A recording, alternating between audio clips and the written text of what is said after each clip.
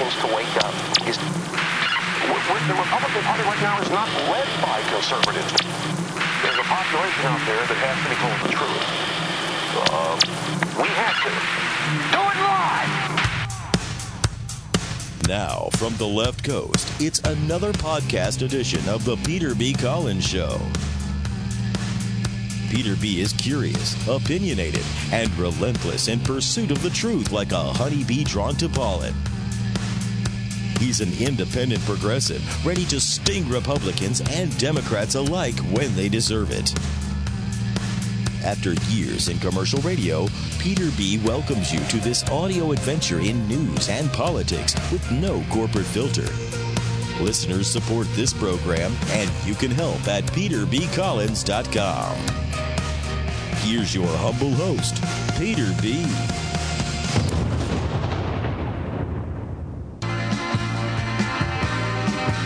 Welcome to a fresh edition of the Peter B. Collins Show. And as our pronouncer told you, this program is supported by listeners. My thanks to Raymond Welch of California, Russ Archibald of Hawaii, and Rick and Catherine Art of Boise, Idaho. All monthly contributors to the Peter B. Collins Show. If you'd like to help, just go to peterbcollins.com and click on the tab that says You Can Help. In the second portion of this podcast, we'll talk for the second time with journalist Hank Albarelli. He's published a fascinating book that reveals the dirty deeds of the CIA going back to the 1950s and the troubling death of Frank Olson, who was one of the people who was dosed with LSD by the CIA. But first, a judge in San Francisco has upheld what I think are my Fourth Amendment rights in a lawsuit against the National Security Administration's wiretapping program. Hello, NSA, I just called you to say I love you because you really listen. Now, for several years, we have been talking with John Eisenberg, the Bay Area attorney who has been representing plaintiffs in a case against the NSA regarding the illegal, it's not just warrantless, the illegal wiretapping of Americans in the United States. John Eisenberg, welcome back to our program.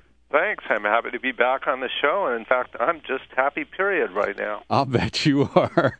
So Judge Vaughn Walker, I think, issued a courageous ruling regarding the wiretapping of your clients, two attorneys and members of an Islamic charity based in Oregon called Al Haramain. And this appears to be a very important ruling, John, that has essentially told us that the government broke the law when it imposed this wiretapping without properly getting a warrant from the Foreign Intelligence Surveillance Court, the FISA court. Tell me your thoughts about the impact of this ruling. Well, it's the first decision by a federal judge that specific wiretapping of specific individuals was unlawful. Certainly, up until now, we've known that the Bush administration was doing it. They admitted it.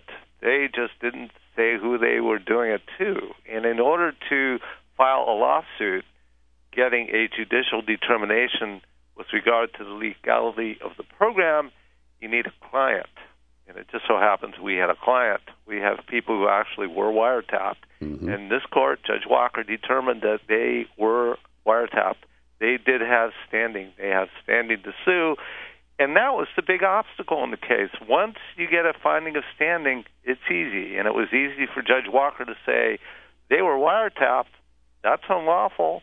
FISA violation. Government is liable. End of story. Mm-hmm. Except for a few minor details like assessment of damages and possible appeal by the government. Right.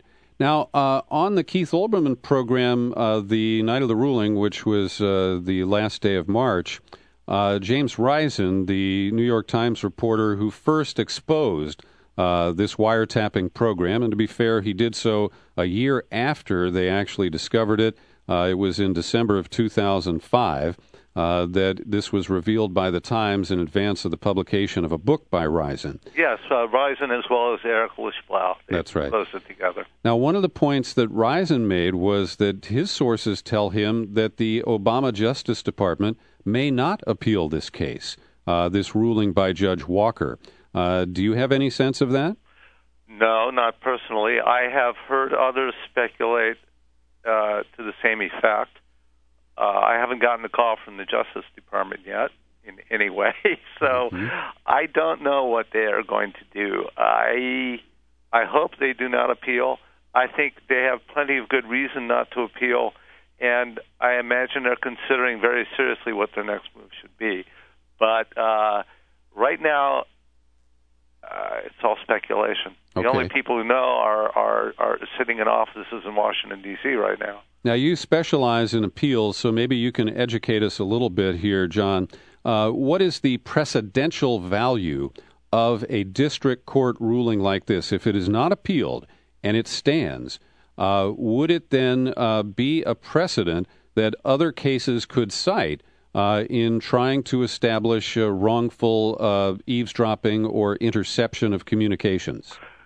Well, the short answer is it is persuasive. It is not precedential.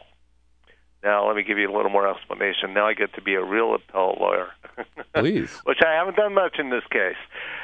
Decisions have precedential value only if they are issued by appellate courts, which in the federal system would be the U.S. Supreme Court or one of the many circuit courts of appeals. Decisions by federal district judges, which is the first level of judicial review in the federal system, decisions by federal district judges do not have precedential value, meaning that they are not binding on people and institutions and entities that aren't actually parties to the case. It doesn't mean they can't be cited. They can be cited as persuasive authority, and we appellate lawyers often do that. I can write a brief. I can cite Judge Walker's decision in this case, but it's not binding on anybody. And it's only as persuasive as the judge I'm citing it to cares to treat it. So if there's no appeal in this case, what it means is that what's left on the books is a decision that has no precedential value whatsoever, but could be taken as persuasive in subsequent cases where somebody else files a lawsuit for unlawful surveillance in violation of FISA, which I don't think is going to happen again. Well, and one of the problems I have is that I am disappointed in the way the Obama administration and the Holder Justice Department have tried to extend some of the bad precedents set under Bush related to national security, and in particular the use of this murky state secret privilege, which Judge Walker waived off in this case, and I really appreciate that he did so. But my concern is that they might not appeal your case so as not to establish a precedent and to basically compartmentalize this ruling and limit it to these specifics. Well, that would be one thing they would consider in deciding whether to appeal. The state secrets privilege issue in this and other cases under the Obama administration is complex. Remember, they inherited my case from Bush. In October of 2009, last year, Attorney General Holder issued a new written policy on the state secrets privilege, in which he said, henceforth, in cases arising after the state, I'm going to do things differently than President Bush and his attorneys general.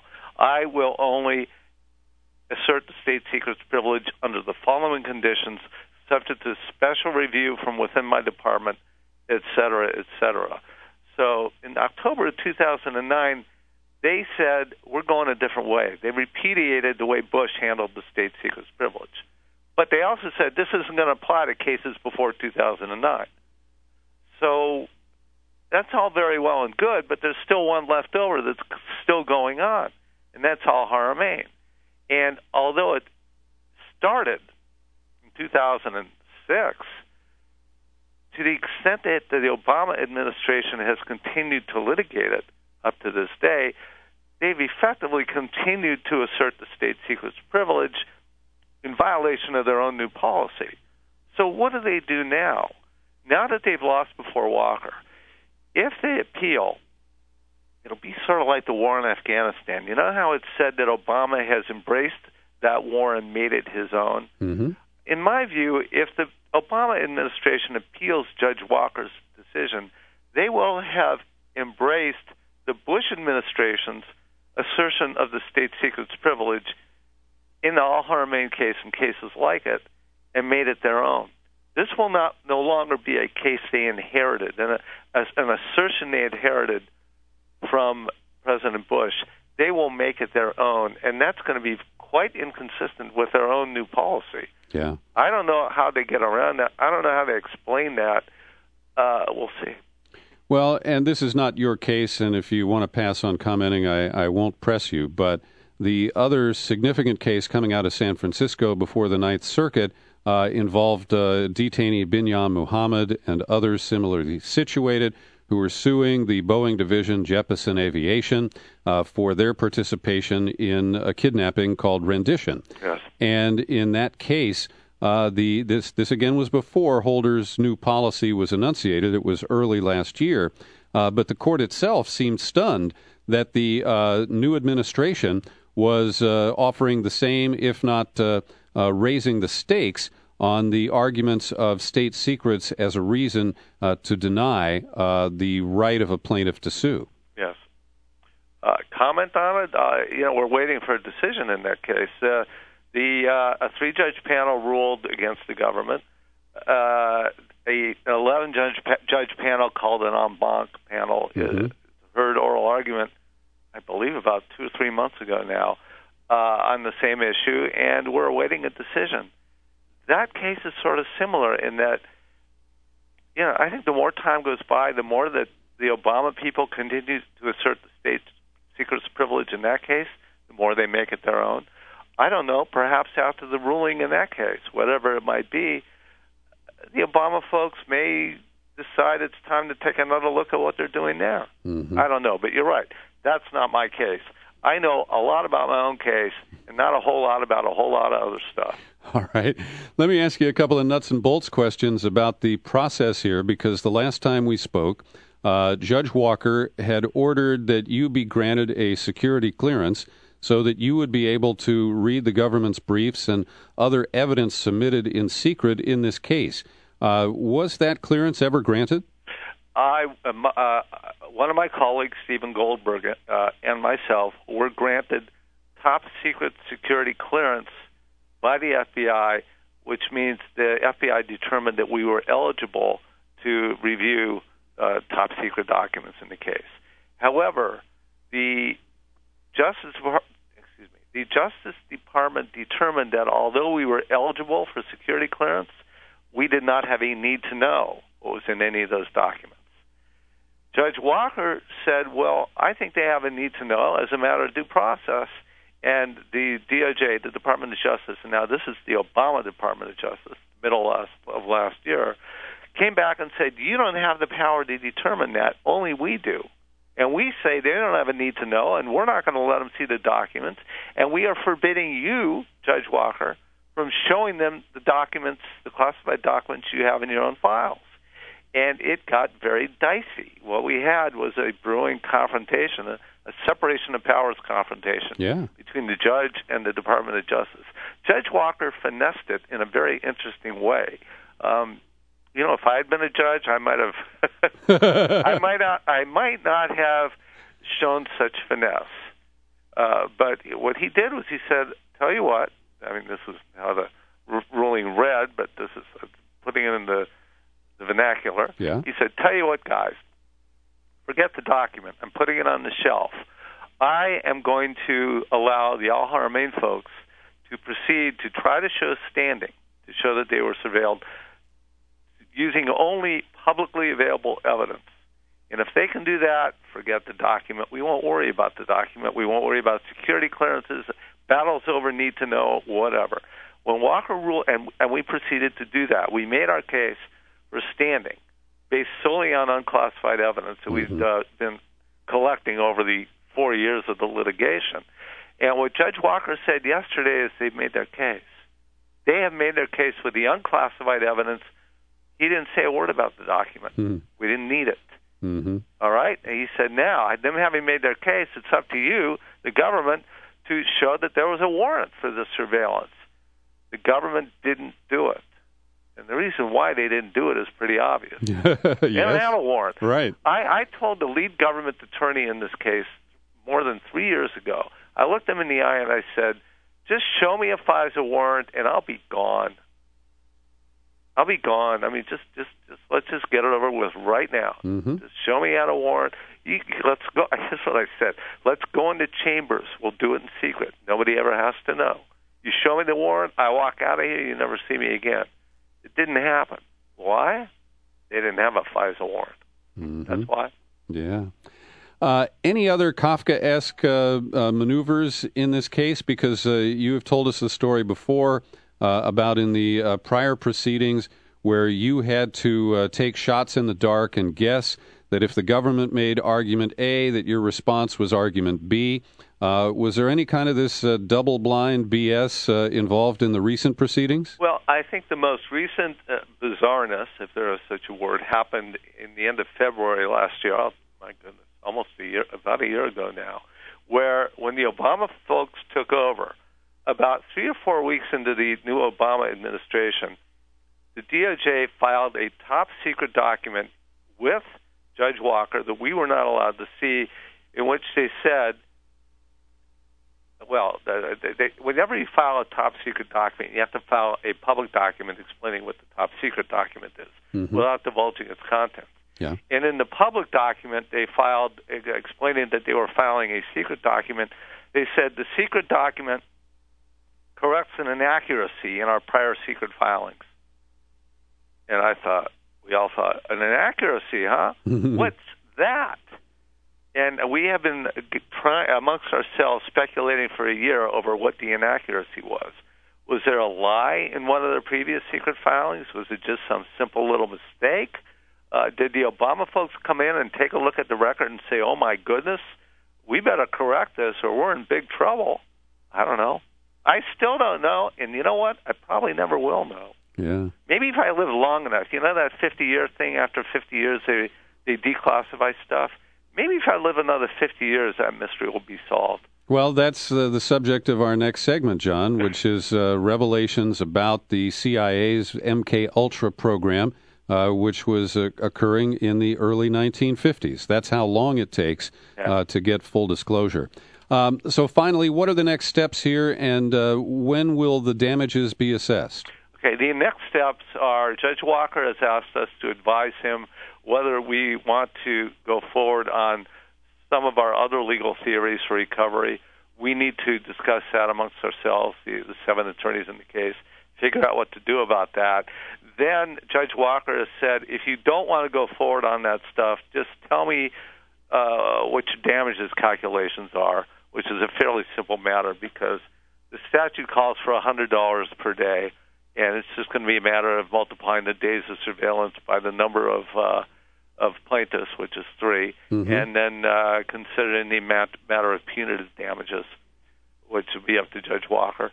And then the government, after that's all done and the judge issues a ruling, which might be a few weeks or a few months from now, hard to say, the judge issues his final judgment, then the government decides. Then they have to decide whether to appeal. Although I suppose it's possible they could announce as early as tomorrow what they plan to do about this case. We'll see. As with everything in this case, there's no simple answer.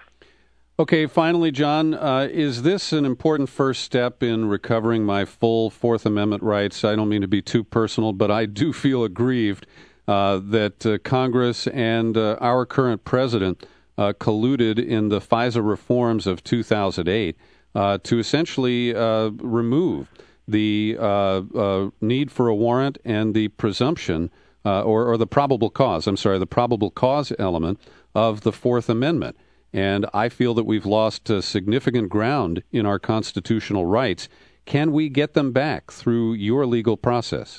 Well, I think this is an important step by one judge case. How effective it is toward turning the Obama folks around on these issues and giving us some confidence that they're back on the right track depends on how they choose to deal with this decision. And we'll know about that soon. If they accept it, I think I will have regained a lot of the faith that I've lost over the past year in this president. Mm-hmm. If they continue to fight, I'll continue to see him morphing into George Bush. John Eisenberg, congratulations. You've won an important victory, not just for your clients and yourself, but I think for all Americans, and I hope we can build on that. Thank you very much. Good to talk with you again, John. Likewise.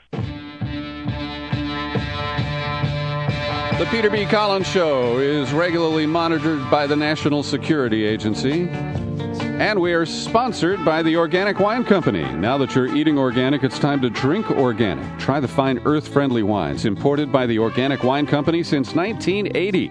Click on the link on our homepage at peterbcollins.com for a special introductory offer. And I recommend these wines from the Organic Wine Company. I drink them myself. It's time now for the second installment of our interview with journalist H.P. Albarelli, Jr. His powerful and comprehensive book is called A Terrible Mistake, The Murder of Frank Olson and the CIA's Secret Cold War Experiments. And our music of the moment here is the song the Beatles said was not about LSD. And just a quick note, I went to iTunes to summon up the Beatles version of this song. There are 148 different versions of Lucy in the Sky with Diamonds. That was the born-again Beatles, as they're called. There are karaoke versions. William Shatner has a version. There's even one in Gregorian chant.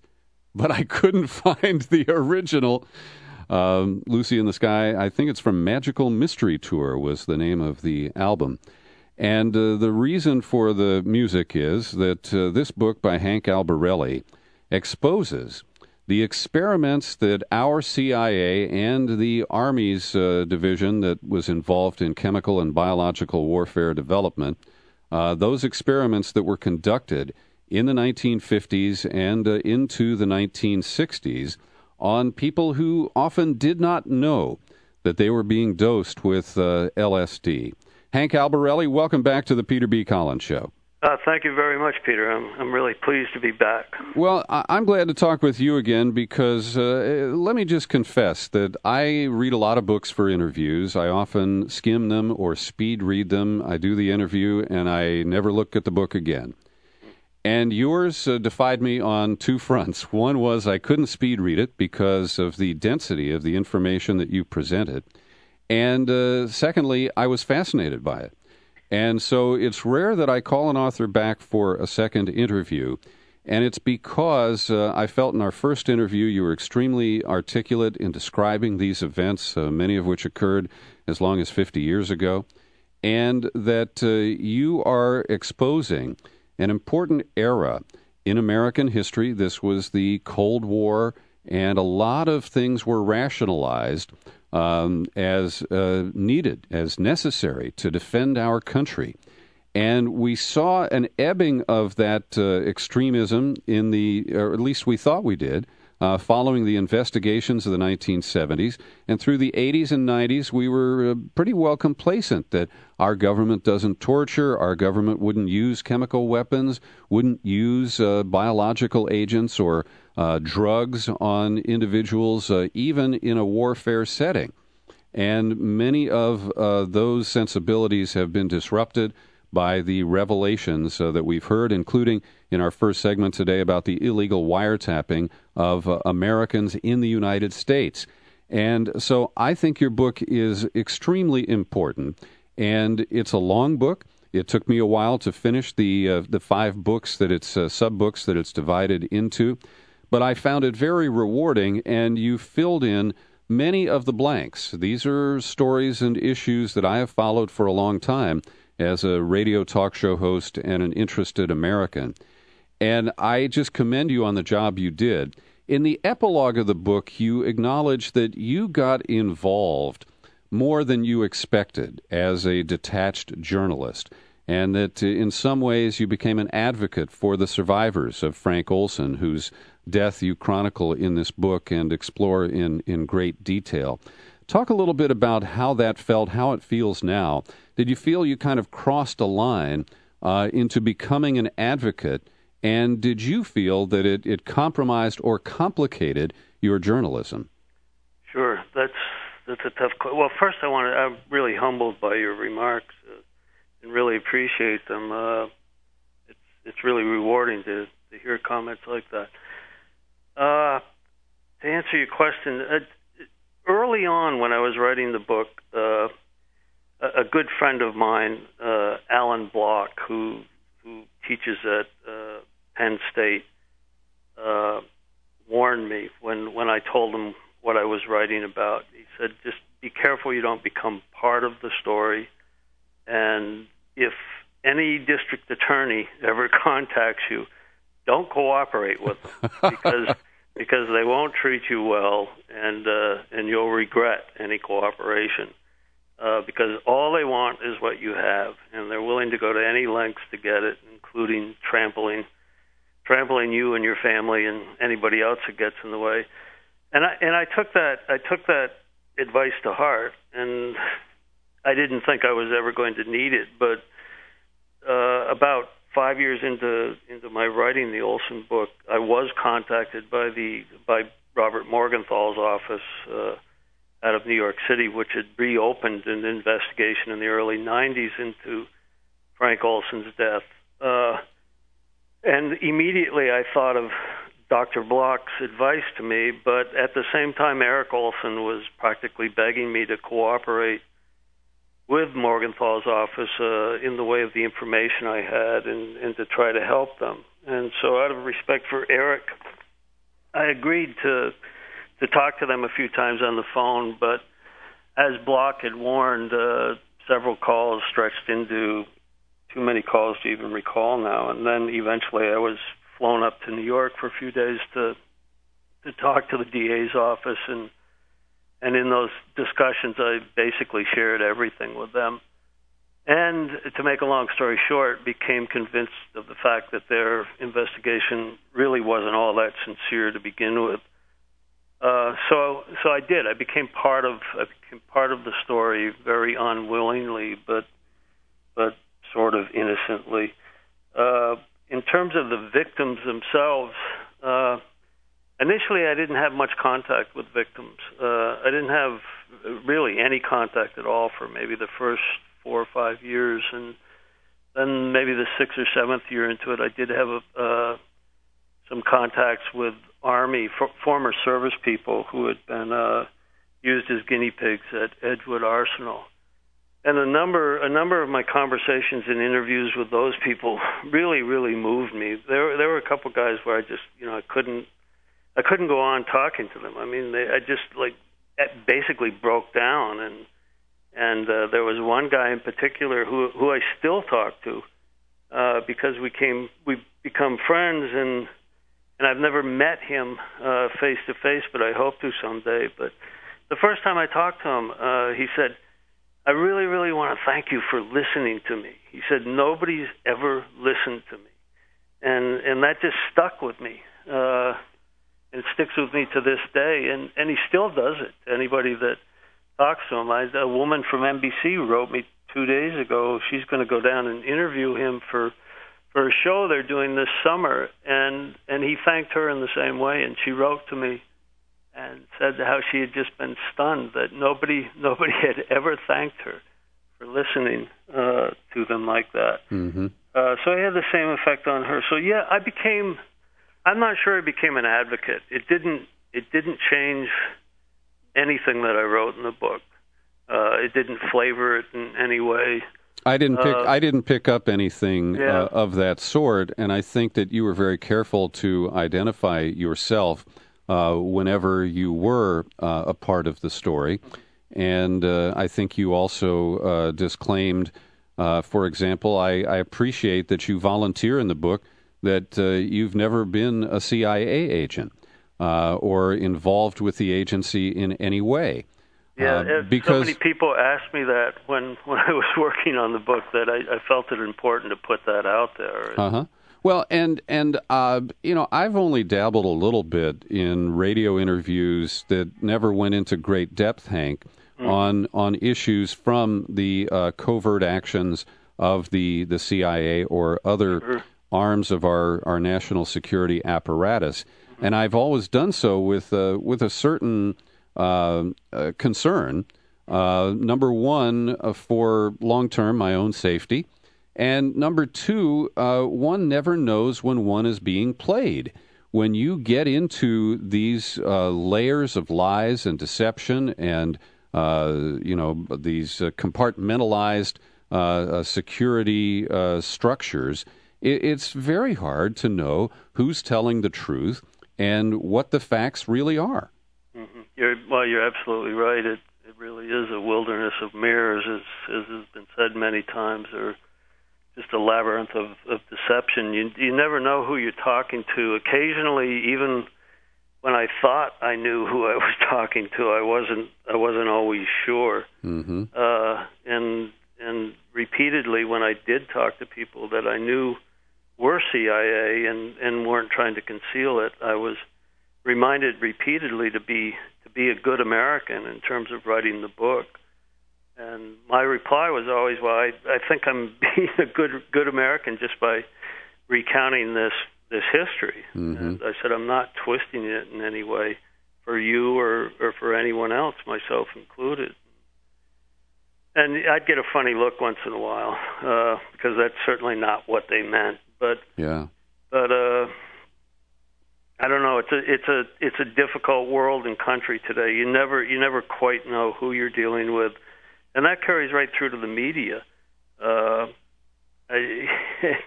So many people are upset with the mainstream media today, and I've seen so many things of late that seem to point to the fact that the media is being very much manipulated, if not controlled, by the intelligence community in a lot of ways, and that's pretty upsetting.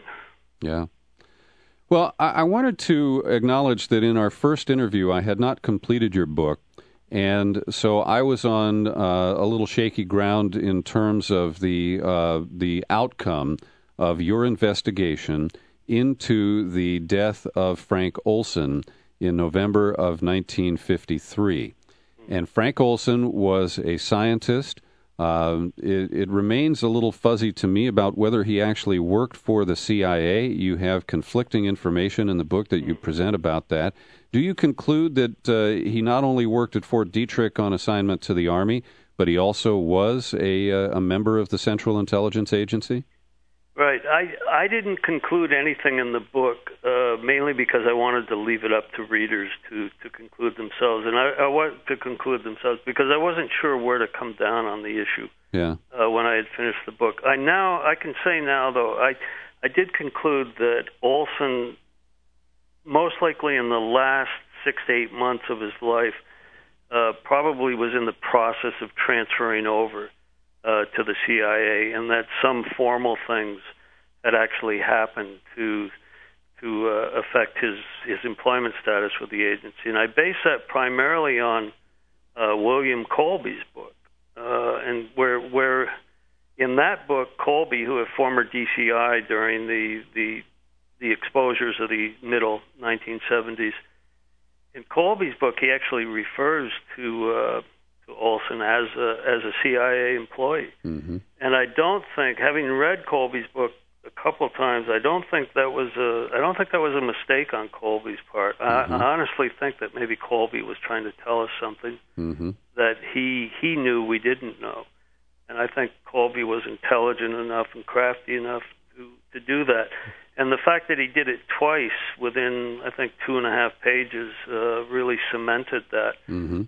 But that said, I'm not sure how it changes the story at all. Mm-hmm. The fact that Olson was or wasn't a CIA employee, either way, he was spending most of his time working for the agency, mm-hmm. regardless.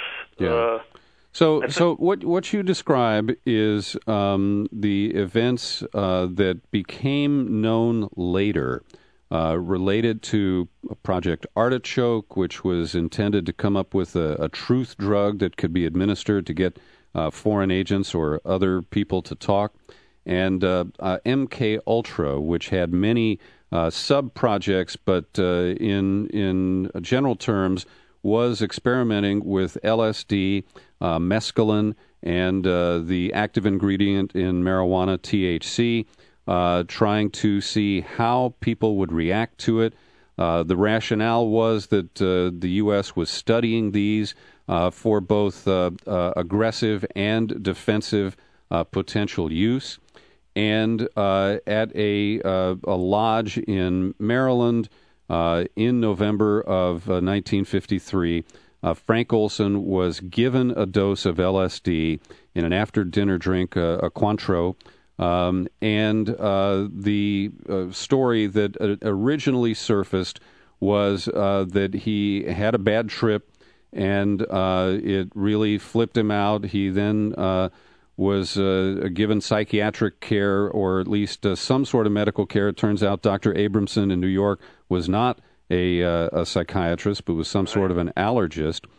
And then the cover story was that, and of course the drug use, the administering of the LSD was not revealed for many years. So the initial story was simply that he had been depressed. He went to New York to get some help, and staying at the Statler Hotel, he hurled himself out of a window, I believe on the 10th story, and fell to his death on the sidewalk.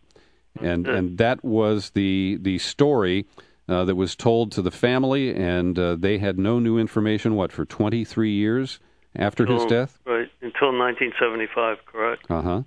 And what else would you like to add just to the original story about his death, and then we'll talk about how different disclosures, opened up other things that, you finally conclude in the book that he was killed, that he did not take his own life.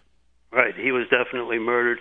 The only thing I would emphasize in terms of his death in 1953, maybe a couple of things. In 53, his family was told that he was depressed in a very undefinable sort of way, and his wife was really shaken just by that news and the news that he was going to be taken to New York to see a psychiatrist. She consistently said until the day she died in the 1980s that he had never been depressed at all and had never wanted to seek psychiatric or assistance in any way. But when Olson died on November 28, 1953, what was left out of the story from 1953 until 1975 was that he didn't just jump out of a window. He actually got up at 2:30 in the morning, dressed in his underwear, in a dark room where allegedly another man was sleeping, a CIA handler who was with him, and ran across the room in the dark, and it was a room that was intersected by two twin beds, and dove over a radiator through a closed window that had a canvas shade drawn and cloth curtains in front of the canvas shade. Yet he was able to center himself exactly on the glass in the lower pane and go through the curtains, the shade, and the window without causing any cuts whatsoever to his body, and he fell to the street below.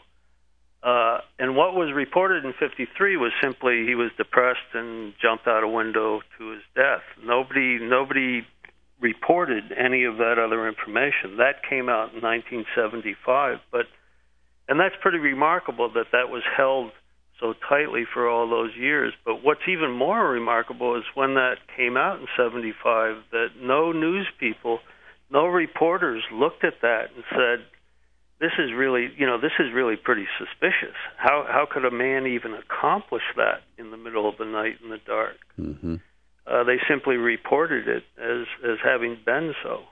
Well, and I would just like to add, I have not visited the specific room that he stayed in that night, But I have stayed at that hotel. It's now called the Pennsylvania. Right. And it's a real dump. Yeah, it is. You said it. I was trapped in New York without a reservation, and it was the only place that had a room available. And this was 10 years ago, and what a wreck it was. Yeah, it's really in disrepair. Amazingly enough, in 1953, it was considered a pretty Tony hotel. They had a couple jazz lounges in on the first floor, and a lot of tourists stayed there and thought it was, the place to stay. But problem is, it had nothing to do with Olson. Since about 1953 on, nobody put any money into the hotel. Yeah. And it's a huge hotel. I'm not sure.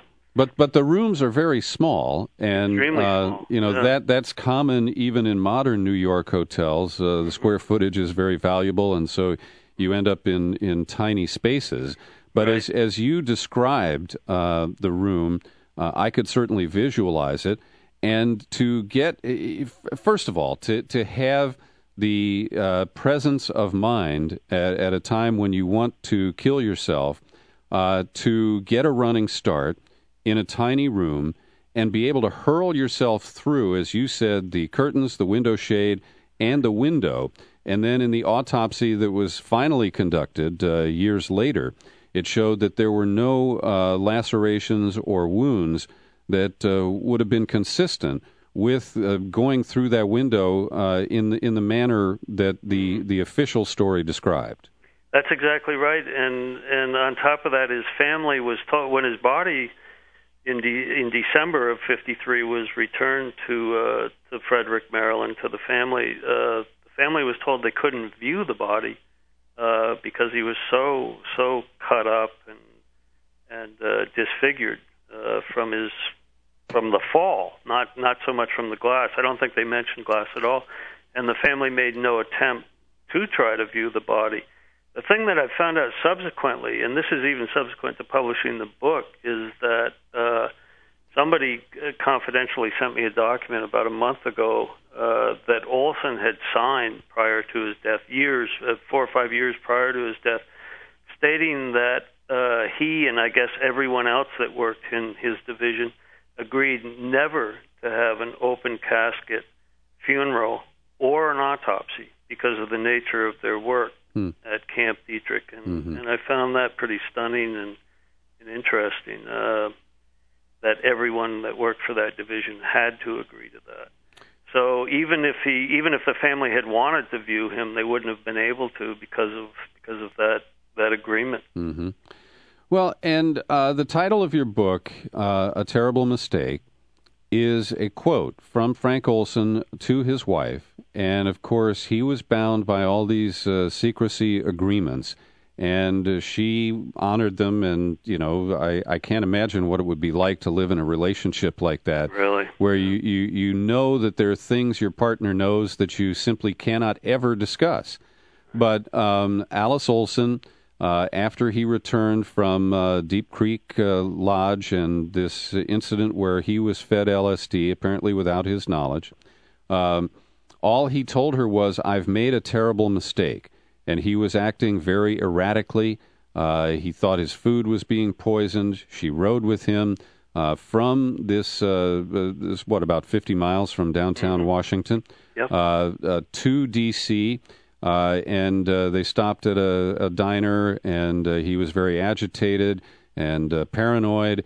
And so these were the limited bits of information that she had prior to his death. There was a phone call shortly before he allegedly committed suicide where he sounded upbeat and was coming home for Thanksgiving. So she must have lived with these contradictions and knowing that she didn't know the truth and could not find it. And you report that she descended into alcoholism for many years after her husband's death. Yes, she did. She became a pretty severe alcoholic, and it had a big impact on her family, on her 3 children. And of course, the children were very curious to know. They were all very young when Frank died, and very curious to know what had happened to their father. Eric probably knew the most because he had an inquiring mind at the time he was 9 years old, and he understood that his father had committed suicide, but his sister and his brother, Nils and Lisa, didn't. And Alice was always reluctant, always refusing to give them any information, to the point where occasionally she'd just break down and scream at the children that they were destined to never know why their father had killed himself. So she was, in the 70s when everything came out, she was actually in a lot of ways vindicated, because she grasped onto the incident of the use of the LSD and thought that explained everything. Unfortunately, her lawyers didn't feel that way. Her lawyers, who were going to sue the CIA and the government for Olson's wrongful death, realized at that point in time that really there were too many things about the story that didn't make sense, including the LSD at Deep Creek Lake. But Alice was satisfied. She was content that she had enough of the story and enough of an explanation to die and feel comfortable. The week she found out in 1975 about what had happened to Olson vis-a-vis this LSD, she was diagnosed with terminal cancer. Yeah. So it was a tough week for her, but her lawyers and some of her children pleaded with her to go forward with the case against the CIA, and unfortunately they didn't. Had they gone forward, God only knows what would have happened. It really would have opened up a can of worms in 1975. I'm not sure how the government would have been able to put the lid on it, short of maybe assassinating the lawyers. The lawyers were really onto something, but she wouldn't allow them to go forward. So ultimately, in the book, and again, you have painstaking documentation of the many layers of the story as it was revealed. But the final chapters tell us that the night that he died, it appeared that they were trying to transport him back to the D.C. area, and instead of going by airplane, they were going to take him in a car because they felt he was unstable, and they were concerned, I guess, about traveling in public.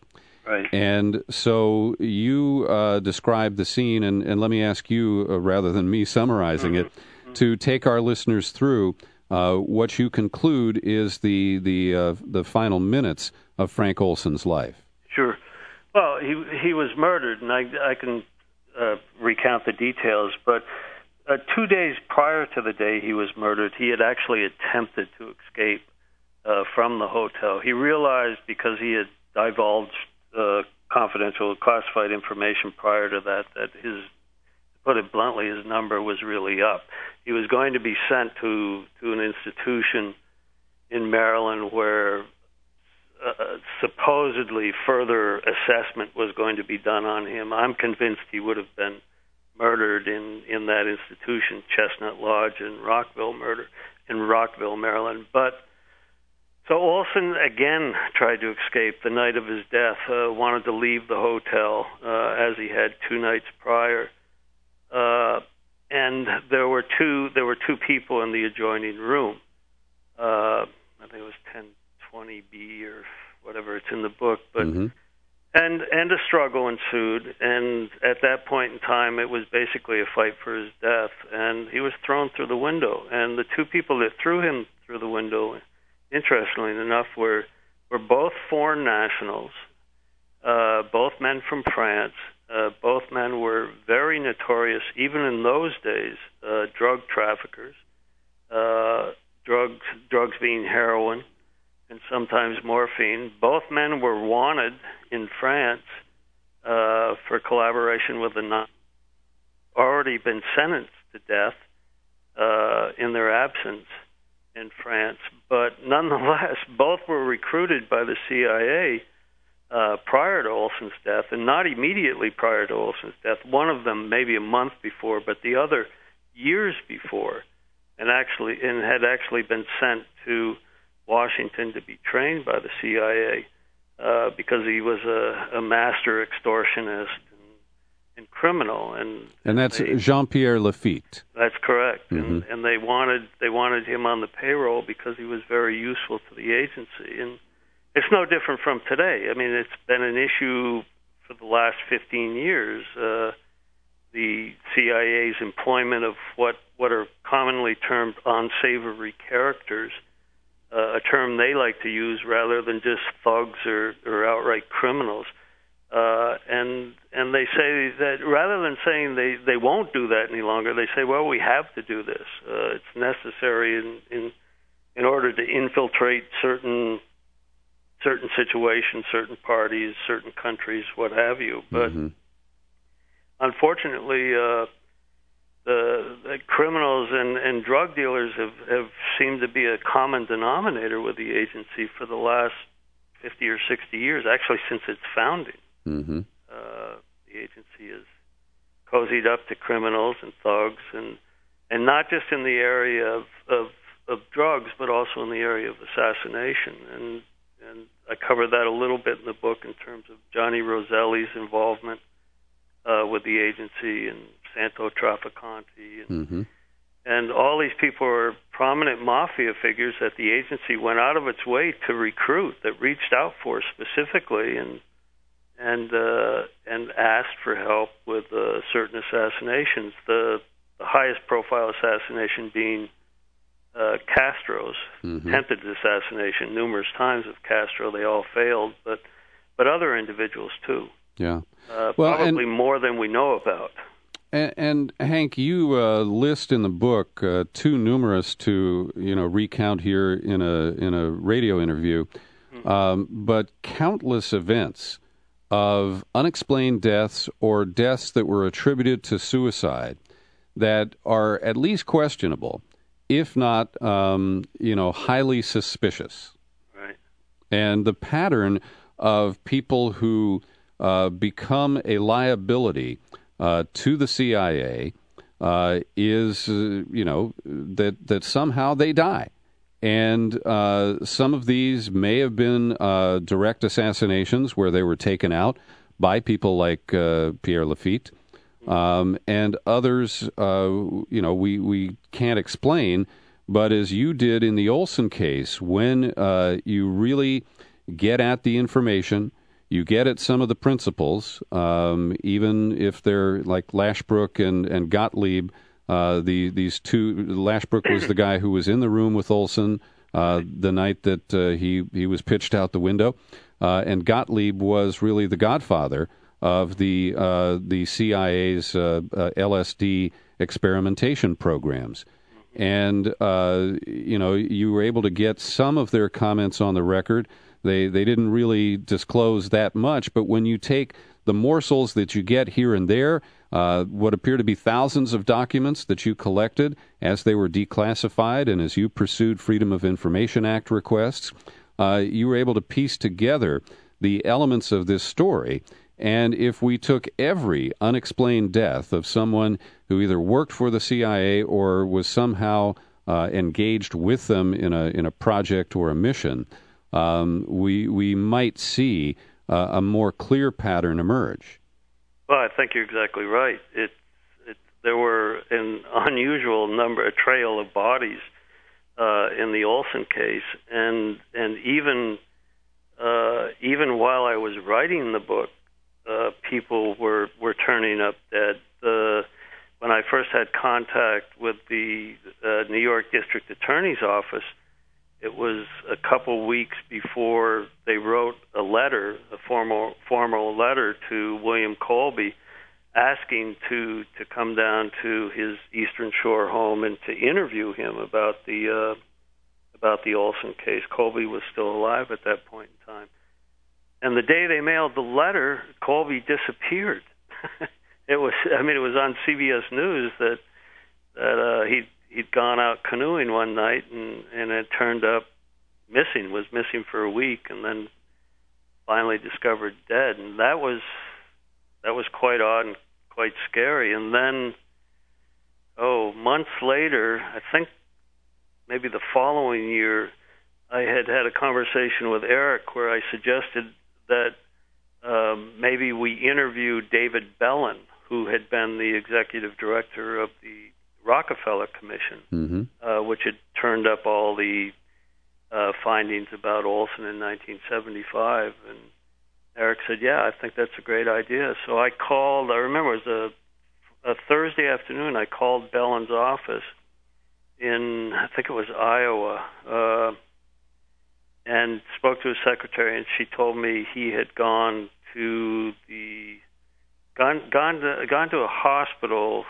I'm not sure, I can't remember which hospital now, for a routine checkup, and he'd be back the following Monday, and that I could call then and see if an interview could be arranged. And I thanked her and hung up, and 3 or 4 days later I picked up the newspaper and discovered that he had slipped while in a hotel at the hospital where he'd gone for a checkup, and somehow struck his head and went into a coma and died 2 days later.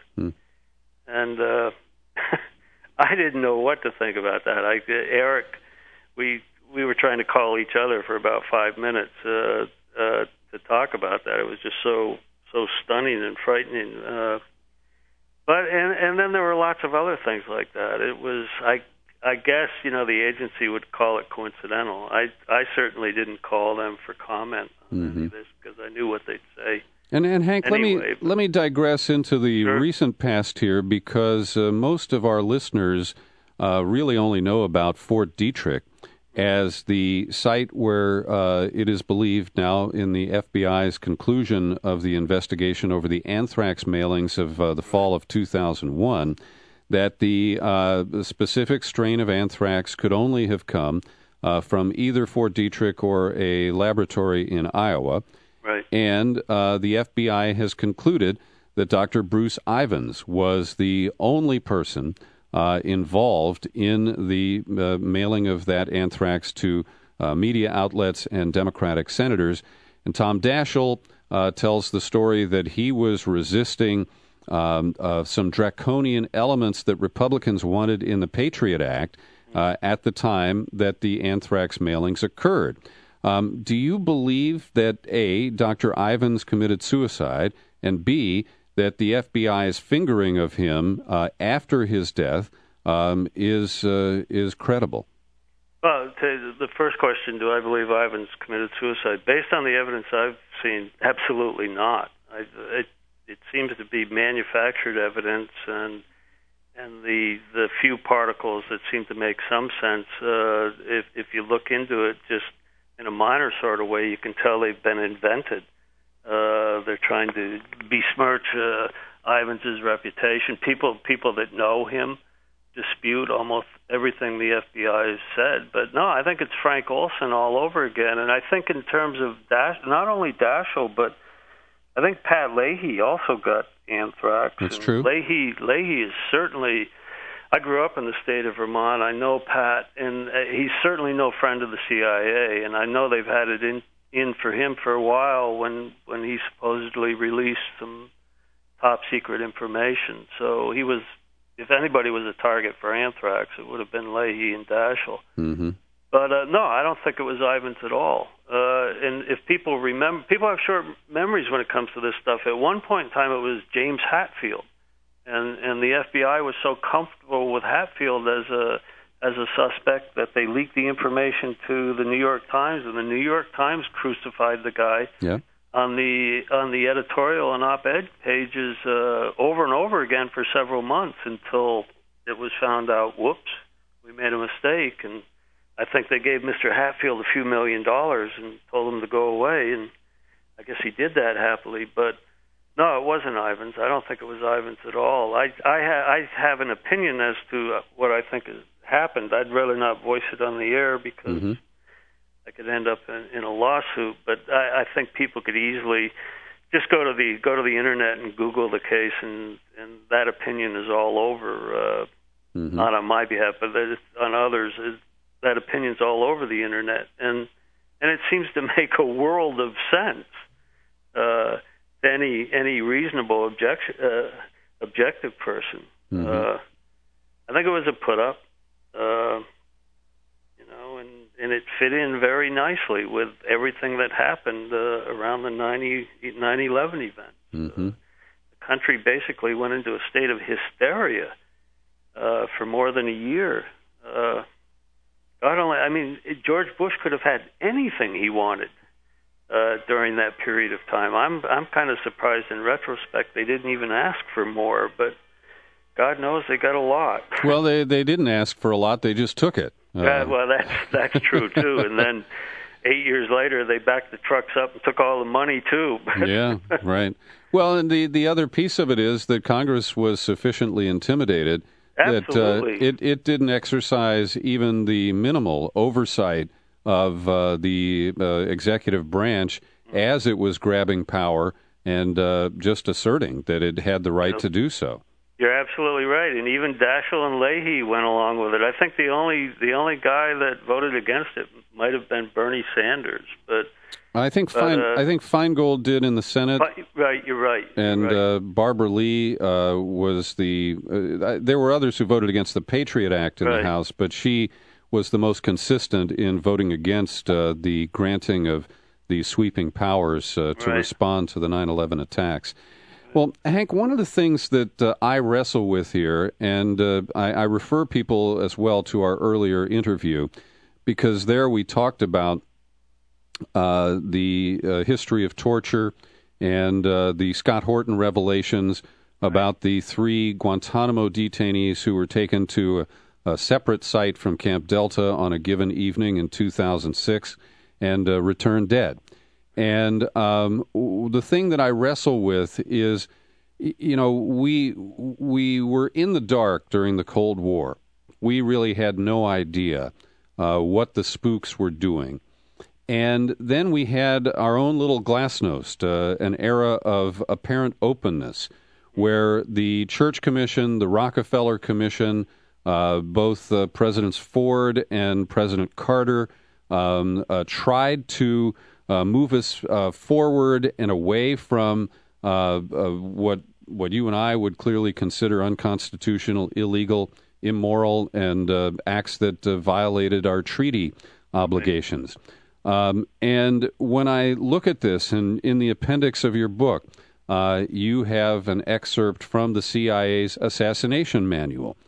Well, we know that variations of that document were used at the School of the Americas to train people at Fort Benning, Georgia, who mostly worked for South American and Central American dictators, and that those methods were widely used after people were trained at U.S. taxpayer expense.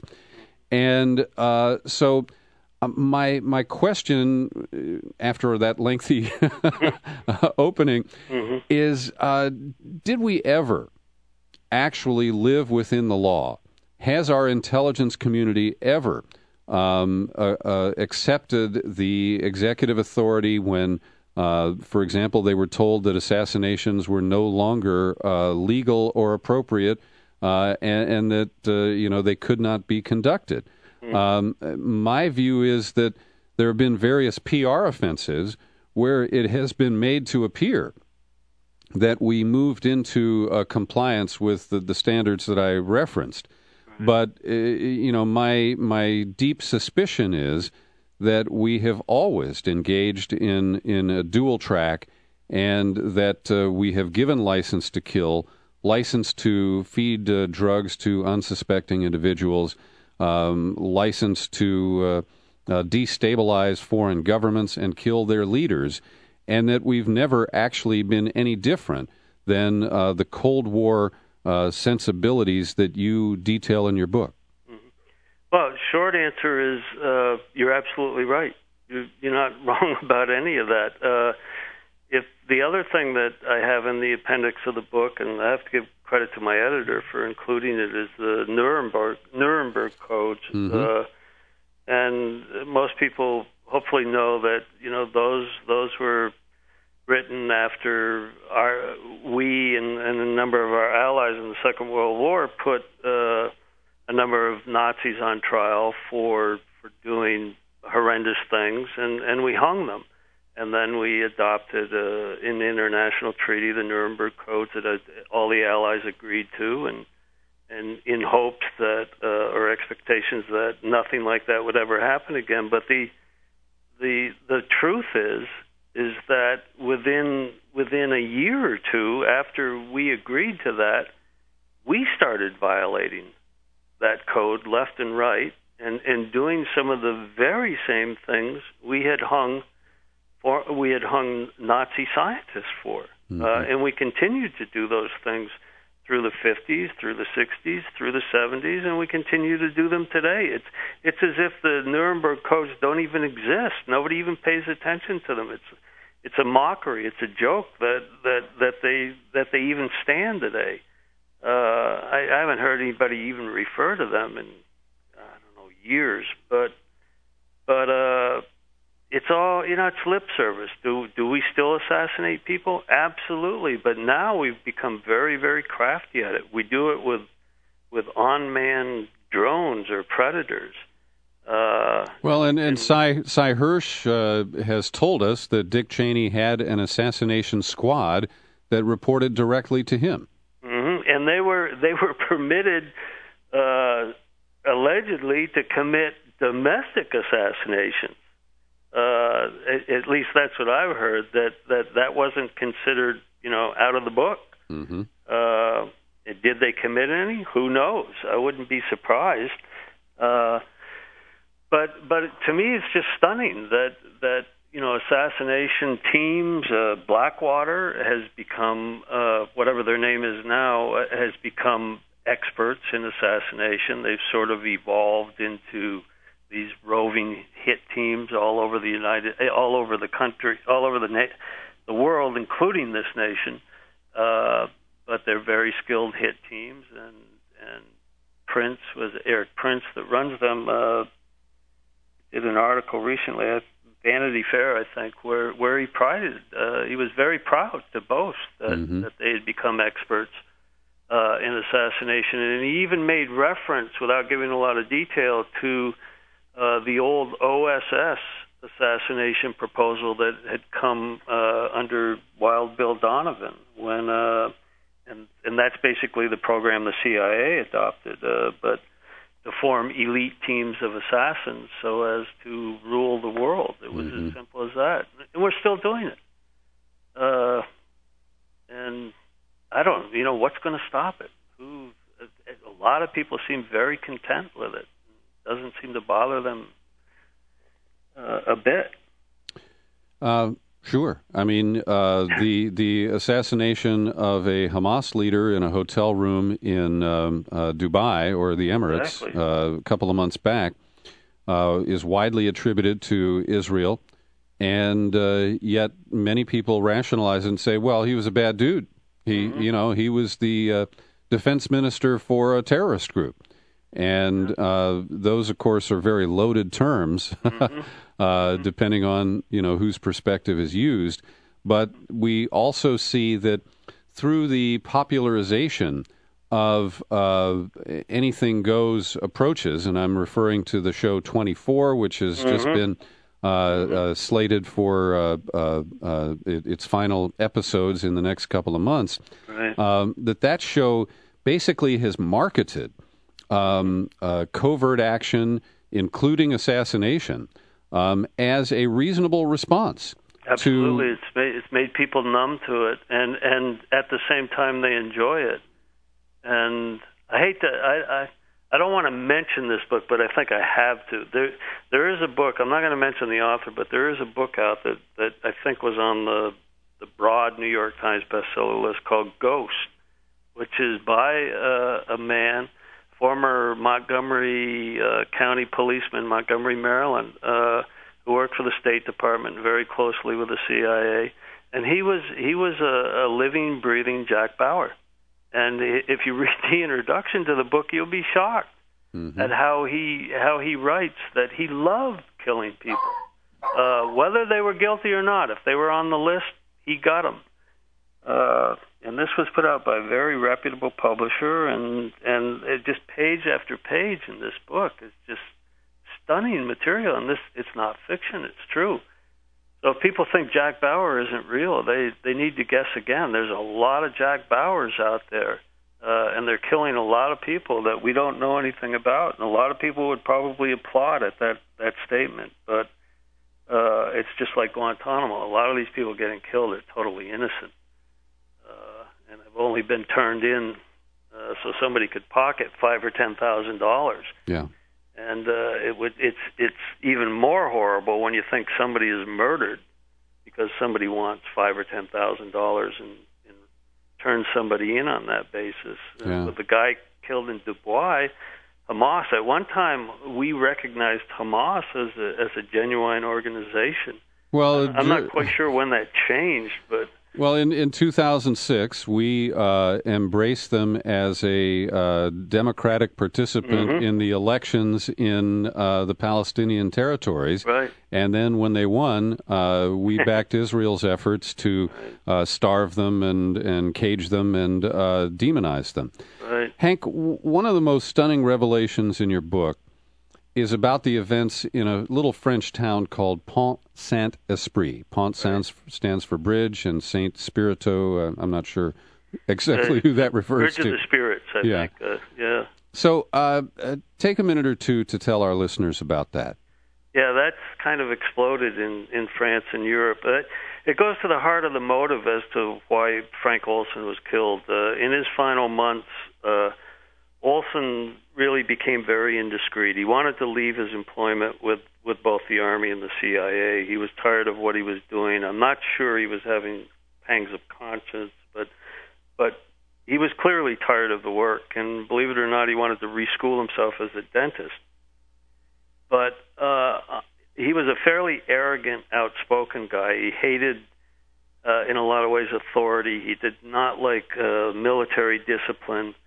And thinking he was on his way out, he spoke about a number of experiments that he had participated in, including this experiment in Pont-Saint-Esprit, whereby the Special Operations Division of the Army selected this small little town in southern France for an experiment with LSD that had actually been signed off on in 1949 by the Joint Chiefs of Staff and various higher-ups at Edgewood Arsenal when they thought LSD could be used largely for defensive and offensive purposes and replace conventional war with guns and bombs. But the only way to prove that was to actually have field experiments. And unfortunately, this town in France was selected. And an experiment was conducted there, and about 600 people went crazy, and 50, 60 people were carted off to the asylum, and 4 people committed suicide. One of the remarkable dimensions to that experiment is that it was initially planned for New York City, and the FBI got wind of it, and asked that it be canceled or postponed, and the Army agreed to postpone it for a couple years, which was very fortunate for New York City because things didn't go well in the Army's perspective in Pont-Saint-Esprit. But they did go ahead with smaller experiments in New York City on the subway system. Unfortunately, we don't have any of the documents concerning that because they were all destroyed in '73. But that's basically why Olson was killed, because he spoke out about that experiment. And of course, if that had become public knowledge, or the press had become aware of that in 1953, God only knows what would have happened. Mm-hmm. At the very least, the Russians would have had a field day with it. But that, Olson basically wrote his death sentence when he talked about that experiment. Yeah. Hank, in popular American culture, the 2 people most identified as advocates of the recreational or even therapeutic use of LSD were Ken Kesey, who led the Merry Pranksters, and Timothy Leary, the professor from MIT. But as you detail in the book at great length, that title really belongs to Sidney Gottlieb. Yeah, I think it does. I was pretty surprised. I had the opportunity to interview Gottlieb a few times before his death, and actually he died of old age, got pneumonia, and passed away unfortunately before I could get more from him. But yes, I interviewed him several times, and he admitted to me that he had taken LSD long before Tim Leary or Ken Kesey even knew the drug existed. 40 times. Mm-hmm. Gottlieb took it 40 times, and stated quite emphatically to me that he enjoyed it, and he felt that he benefited tremendously from the drug.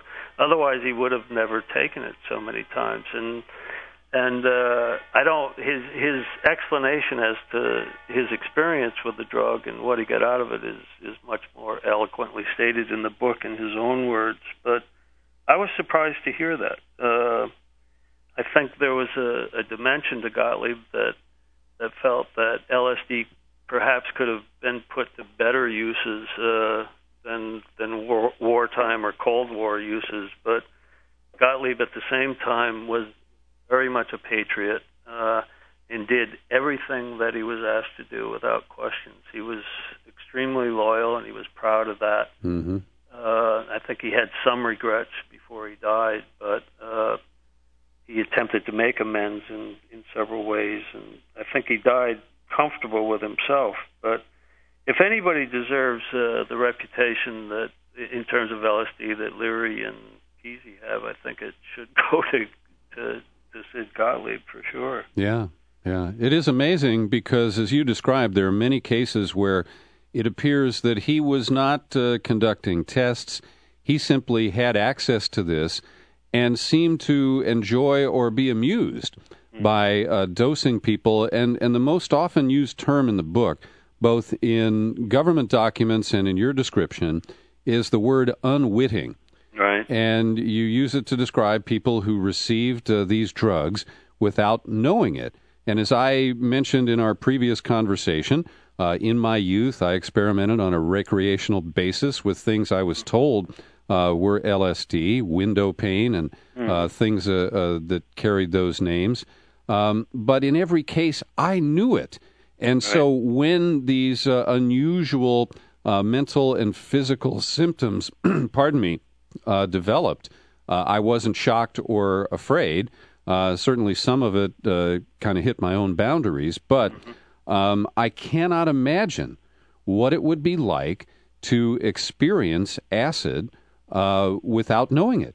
I can't either. I mean, people knowingly taking it are ready to embrace its effects, good or bad, and they've been forewarned, and they know what's coming in terms of just simple hallucinations or horribly frightening hallucinations. But you always can maintain a balance, and you know what's real and unreal, and you can enjoy those hallucinations. But for somebody in the situation where they're just one moment acting normal in what they consider the real world, and then they're experiencing something like that without knowing why, it's got to be tantamount to going to hell and not knowing it, unless it's extremely pleasurable. And I can't imagine it being pleasurable if you're not expecting it. And I'm going to put you on the spot here. Sure. Can you just summon even a ballpark estimate of the number of unwitting subjects who received CIA delivered LSD under MK Ultra and the other activities that spawned from it, not all of which were probably part of the intended program? Sure. Well, in terms of civilians alone, it would be somewhere over 10,000.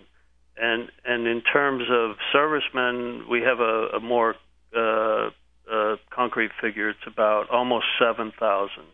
Now, a lot of people that were responsible for the Army experiments would argue with me and say that people knew what they were getting. But I've interviewed enough of those people to know they had no idea whatsoever what they were getting, and that in numerous cases they were lied to. So, talking maybe roughly 20,000 people, and with a lot of damage done to a good percentage of that number. Yeah. And I could be wrong. That could be a very, very low estimate. Well, Hank, thank you for this second conversation, and I heartily recommend this book. If there are people who have any interest in the history of the CIA's involvement in these issues and the way that they operated coming out of World War II, heading into the Cold War, and how much of that legacy continues today, A Terrible Mistake is a must-read. And I really thank you, Hank, for what had to be, 10 years of work on your part? It was a little over 10 years, right? Yeah. Wow. Well, I thank you for having me. I really enjoy talking to you. I really, really do, and I deeply appreciate it. H.P. Albarelli Jr. And, again, your website, you've got a couple of them, right? There's one for the book? Yeah, there's one for the book. It's aterriblemistake.com, and then my personal website is just albarelli.net. Very good. Yeah. Hank, we'll talk again, and thanks again for your work. I really enjoyed it. Thank you. And thanks for listening to this episode of the Peter B. Collins Show. I welcome your comments. Peter at peterbcollins.com. Happy trails to you until we meet again. Happy trails to you. Keep smiling until then.